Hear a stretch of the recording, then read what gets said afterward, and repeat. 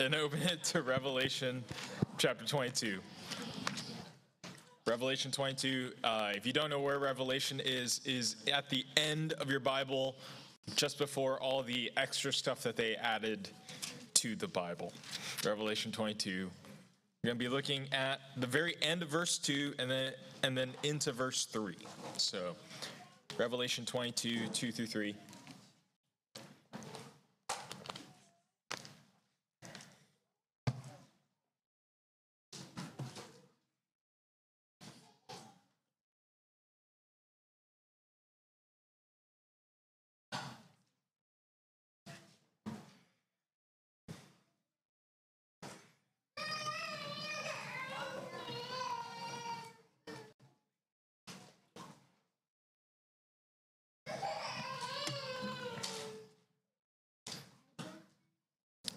It says this: the leaves of the tree are for healing the nations, and there will no longer be any curse. The throne of God and of the Lamb will be in the city, and his servants will worship him. Let's pray. Lord, we pray this evening as we end our Lord's Day, as we look ahead to the city to come. Pray, Lord, that your Spirit would help us to understand your word and to treasure it. In Jesus' name, amen. Amen. What's the point? I just had a conversation last night with one of Jeff's groomsmen who told me that he had been getting into bird watching. And the apex of bird watching is seeing the endangered bald eagle, right? The pinnacle of U.S. patriotism, right?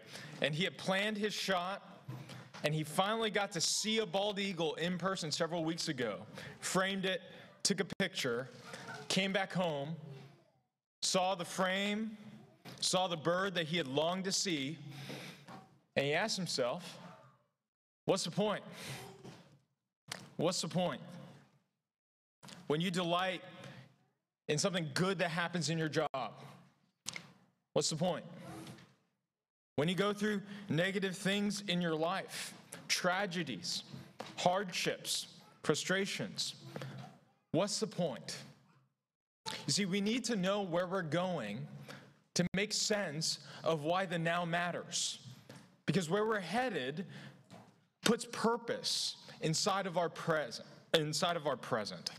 And what John is doing here as he's seeing these prophecies from the Lord and as he's speaking about what's going to happen at the end is setting believers' eyes ahead to the city that is to come. And by remembering what's ahead of us, to encourage us to see God's purpose in the present. And so this sermon is going to be divided into two parts. The main idea is to remember the city that is to come, or remember the hope that is to come. It's going to be in two parts. Firstly, the curse, and secondly, the rain. First, the curse. Second, the rain. Let's look again at the end of verse 2 there. It says, the leaves of the tree are for healing the nations, and there will no longer be any curse. There's a thematic bookend with what you see here in Revelation 22 and the very beginning of the Bible. In Genesis 3, you also see a tree. But that tree isn't a tree of life that provides healing. Rather, it's a tree of the knowledge of good and evil. You see, Adam and Eve eat that fruit and fall into sin. As a result, the entire world is cursed and broken. If you read Genesis 3:17, God says that the ground is cursed because of Adam's sin. And we've all experienced that type of curse in our own lives, haven't we? I appreciate the time that we spend in our Sunday evenings to share burdens. I'm so grateful that some of you were willing to share some tonight.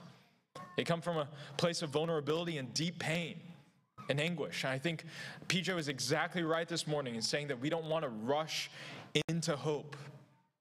What we're doing when we're airing our grievances by sharing burdens with one another isn't just kind of expressing our thoughts, isn't just letting out our tears. It's reminding ourselves of the bitter taste of sin. That there's something wrong with the way that the world is currently going. That's not supposed to be this way. That going to the gravesite of my father last week is not normal. That's not the way it's supposed to be.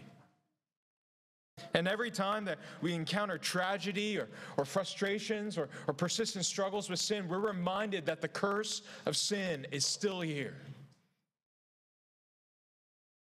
But at the end, you see that the leaves of this tree reverse that curse. That the leaves of this tree are for healing the nations. And when these leaves touch humanity, that all the curse that we see in our lives every week will be no more. And why? Because we believe the words of Galatians 3:13, that Christ redeemed us from the curse of the law by becoming a curse for us. Because it is written, cursed is everyone who hung on a tree. We fall into sin, we fall into death because of deciding to eat from the fruit of the tree of sin. And Christ bears that penalty on his shoulders for us by dying on a cursed tree, paying the penalty in full, and rising victorious over that sin and death by rising from the dead 3 days later. If you're not a Christian, you're here with us tonight, that's the good news that we want you to believe. We want you to look to this Christ. And as a result of Christ's work for us is that we receive a different tree, a tree of healing. Healing. Which means that this tree isn't for people that are perfect, that have no need of healing. This tree of healing is for the wounded. If you feel battered, if you feel the curse of sin that's ripping into your flesh tonight, this tree is for you. If you feel broken and battered by the desolation that you see in the world, this tree is for you. God doesn't want to diminish the difficulties and hardships of our lives. He looks at it in the full ugliness and provides a complete solution. And notice here that that's not just a tree for healing, but it's a tree for healing for all the nations. For all the nations, that this offer, this healing is provided for everyone. In fact, the healing of this tree stretches to the ends of the earth. That people from all over the world, whether it's from the United States or the Netherlands or Somalia or Turkey or Chile, everyone can come and receive healing from this tree. Which means that the work that you do in this coming week is not in vain. That when you share the gospel with people this week, it doesn't matter how far gone they are, or how far to the ends of the earth they may be in your own calculations. God has people in your neighborhood, in your family, in your workplace that he wants to save, because this tree is for them. And it's for you and I. Secondly, let's look at the reign. Verse 3, the throne of God and the Lamb will be in the city, and his servants will worship him. Notice that the throne here is of God and of the Lamb. Now, it's not like the throne of God is a duplex where the Father and the Son are kind of like sitting next to each other. It's one throne, right? It's one throne. And the idea here is that Jesus is God. Earlier in the book, you see Christ as a slain lamb. And here you see the throne of God, not segmented or separated, but united. That Christ is seated on the throne. Secondly, notice where this throne is. Okay, where it is. The throne of God and of the Lamb will be where? In the city. It will be in the city. We heard this morning about the promise from Ezekiel 38. PJ talked about how there will be a city, and the name of the city will forever be that the Lord is there. And what do you see here in Revelation 22:3? You see that the throne, the place where God dwells, the place where Christ will be, is not out of the city, isn't above the city, isn't below the city. It's in the city. That you're going to be able to, when you're in this new city, and people ask you, where's God at? You can point down the street. He's right there. And his presence will be with you. That we will actually, physically see him, know him, tangibly. Every promise will be fulfilled in this place. God will physically be with us. And this throne is not going to evoke the same emotions as Isaiah. You remember Isaiah 6? God seated on his throne, the train of his robe filling the temple, angels singing, holy, holy, holy, so much that the pillars shake and tremble. And he's so terrified that he falls flat on his face, and the words that he says is, woe is me. In other words, I'm done for. But notice what happens here in Revelation 22:3. The throne is in the city. And rather than looking down, what John is saying is that when we're in this new city, we're going to look up.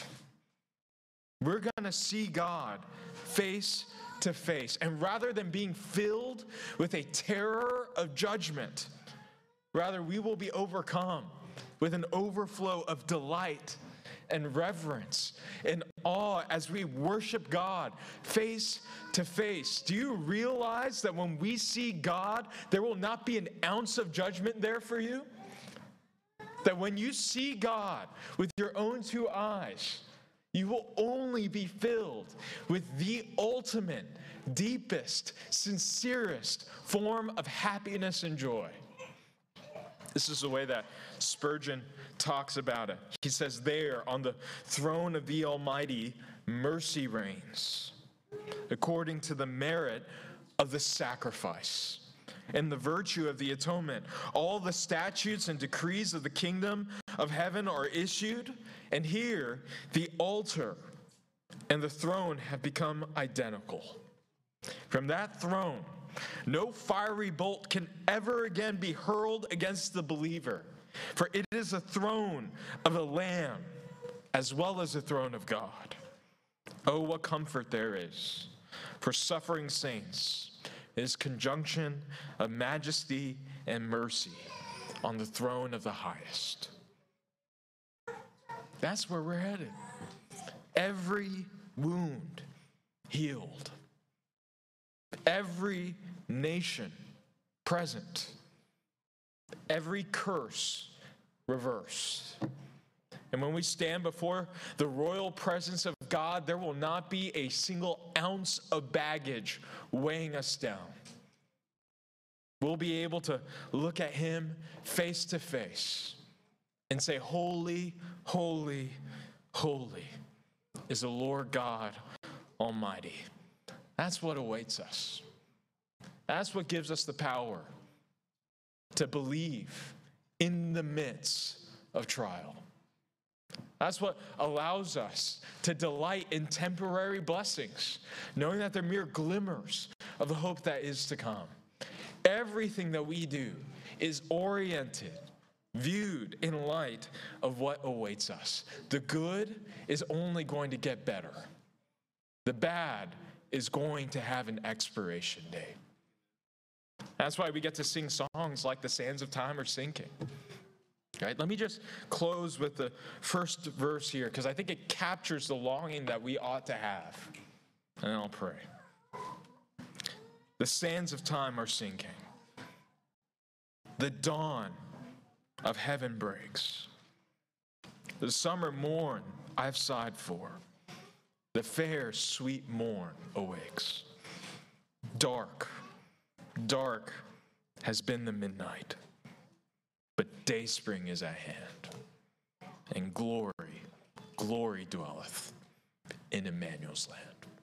Let's pray.